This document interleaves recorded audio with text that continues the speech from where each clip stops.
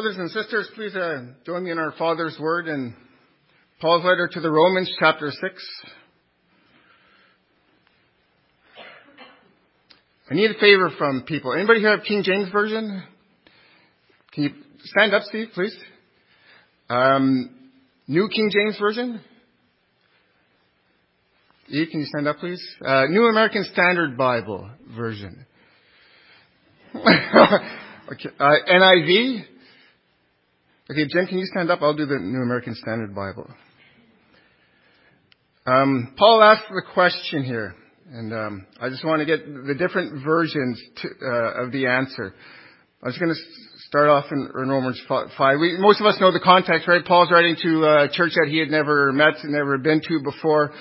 But there are, he's writing to them in question form, right? Because he knows that he's heard, or he knows that when he gets there that these Christians are going to be asking him questions about these heresies that are going around, people accusing Paul of false teachings, right? These false teachers accusing Paul of saying that the Jews no longer have to keep the law, that, you can go and sin freely because you're under grace. So Paul is addressing this issue. I'm just going to, for some context, Romans 5, the last few verses. The law was brought in so that the trespasses might increase. But where sin increased, grace increased all the more, so that just as sin reigned in death, so also grace might reign through righteousness to bring eternal life through Jesus Christ our Lord. What shall we say then? Steve, shall we go on sinning that grace may abound? King James Version. Steve, shall we go on sinning that grace may abound? God forbid. God forbid. Thanks, Steve. New King James Version. Shall we go on sinning that grace may increase? Romans 6 verse 2, sorry. Certainly not. NIV Version. Shall we go on sinning that grace may abound? By no means. And New American Standard Bible. Shall we continue in sin that grace may increase? May it never be. So we get an indication from these four different versions of the seriousness. You guys can sit down, please. Thanks. The seriousness of what Paul is saying here, right? This heresy about, it's okay to sin because the more you sin, the more the grace abounds. And Paul's saying, no, by no means shall it never be. No, God forbid. So I'll just continue reading the next few verses. By no means. We are those who have died to sin. How can we live any longer? Or don't you know that all of us who were baptized into Christ Jesus were baptized into his death? We are therefore buried with him through baptism into death, in order that just as Christ was raised from the dead through the glory of the Father, we too may live a new life. For if we have been united with him in death like his, we will certainly also be united with him in a resurrection like his. For we know that our old self was crucified with him, so that the body ruled by sin might be done away with, so that we should no longer be slaves to sin. Because anyone who has died has been set free from sin. Now if we died with Christ, we believe that we also will live with him. For we know that since Christ was raised from the dead, he cannot die again. Death no longer has mastery over him. The death he died to sin once for all. But the life he lives to God. In the same way, count yourselves dead to sin, but alive to God in Christ Jesus. Therefore, do not let sin reign in your mortal bodies so that you obey its evil desire. Do not offer any part of yourself to sin as an instrument of wickedness, but rather offer yourself to God as to those who have been brought to death to life, and offer every part of yourself to him as instruments of righteousness. For sin shall no longer be your master, because you are not under law, but under grace. Wonderful reading. So shall we continue in sin? By no means. Why not, Paul? Why should we not continue in sin? We are those who have died to sin. How can we live any longer in it? Or do you not know that all of us who were baptized into Christ Jesus were baptized into his death? We're getting into our position in Christ, right? Our unity with him. By virtue of our unity in Christ, We are crucified with him. Our old man done away with. Our old sinful self done away with. Other verses here. For we know that our old self was crucified with him. We died in Christ. Paul writing to the Galatians, right? I have been crucified with Christ. It is no longer I who lives. And it's such a deep thought, a wonderful thought to think that we're united in Christ and in his death.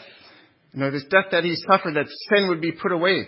And if we unite ourselves with him, we need to come to that understanding that our sin also has been done away with. And Paul goes on to say, baptized into his death, verse 4, we were therefore buried with him through baptism. And this is, I like to think, our sin now being put into the grave, right? If I may read verse 6. For we know that our old self was crucified with him so that the body ruled by sin might be done away with, that we should no longer be slaves to sin, because anyone who has died has been set free from sin.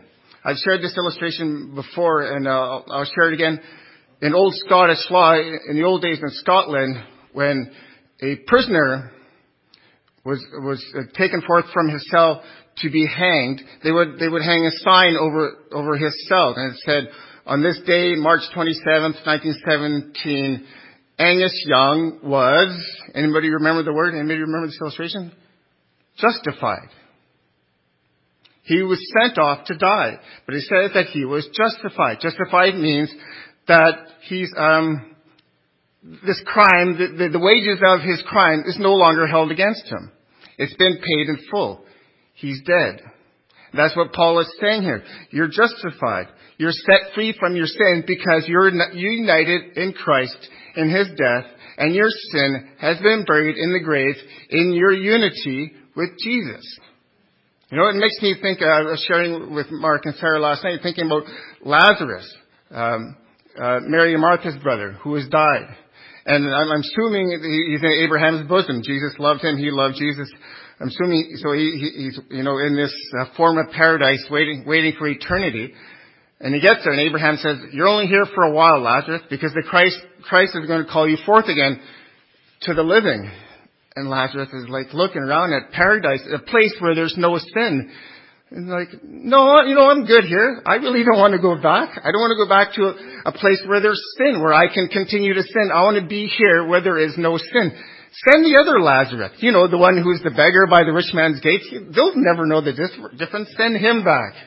Right? Now I could picture Jesus actually hesitating to resurrect Lazarus, because he knows Lazarus is in a beautiful place. Why bring him back? But like Jesus said, for those who are here, for Mary and Martha, for those who here may believe. Identified in his death, identified in his burial. And if we read on, we were therefore buried with him through baptism into death, in order that just as Christ was raised from the dead through the glory of the Father, we too may live a new life. And this is where the union with Christ kind of changes a bit, because we think, okay, we're united in his death, united in his burial, so we're united in his resurrection. So we kind of take this virtue of unity with Christ, and we picture ourselves already in heaven. And that's true, right? Paul talks about that in Ephesians chapter 2, that God has seated us in the heavenly realm with Christ Jesus, right? That's by virtue of unity with Christ. We picture ourselves already there, and that's what we say, right? You know, we're Christians, so we're going to heaven. We have eternal life. But Paul says, raised from the dead through the glory of the Father, we too may live a new life. So Paul's talking about now. Right? It's a blessing to think about the future. And Paul's talking about now. You have new life now. You should be living, you have a life without sin now. You don't have to wait to get to glory to be without sin. You're united in Christ, in his death, in his burial, and his resurrection, and his resurrected life, his new life, and you're identified with him now. You have this new life now. If you read verse 8, now if we died in Christ, we believe that we also will live with him. For we know that since Christ raised from the dead, he cannot die again. Death no longer has mastery over him. The death he died once for all. For the life he lives for all. In the same way, count yourselves dead to sin, but alive to God in Christ. Now, therefore, do not let sin reign in your mortal bodies. And he goes on. So it's this new life that we have now that I just want to emphasize through our union with Christ in his death, burial, and the resurrection. I just want to end on some verses that the Apostle John writes in his first letter. Verses that a lot of us are very familiar with, very scary verses, but everyone who sins breaks the law. In fact, sin is lawlessness. But you know that he, Jesus, appeared so that he might take away our sins. And in him is no sin. No one who lives in him, our unity, keeps on sinning. Say that again. No one who lives in him keeps on sinning. No one who continues in sin has either seen him or know him. There's a sobering thought, isn't it? Dear children, do not let anyone lead you astray. The one who does what is right is righteous, just as he is righteous. The one who does what is sinful is of the devil, because the devil has been sinning from the beginning. The reason the Son of God appeared was to destroy the devil's work. No one who is born of God will continue to sin, because God's seed remains in them. They cannot go on sinning because they have been born of God. Our Heavenly Father, what blessed words we have just read. Help them, Lord. Help us, Lord Father, that these words may sink deep within us, that we may understand, that we may identify what this means to be in Christ.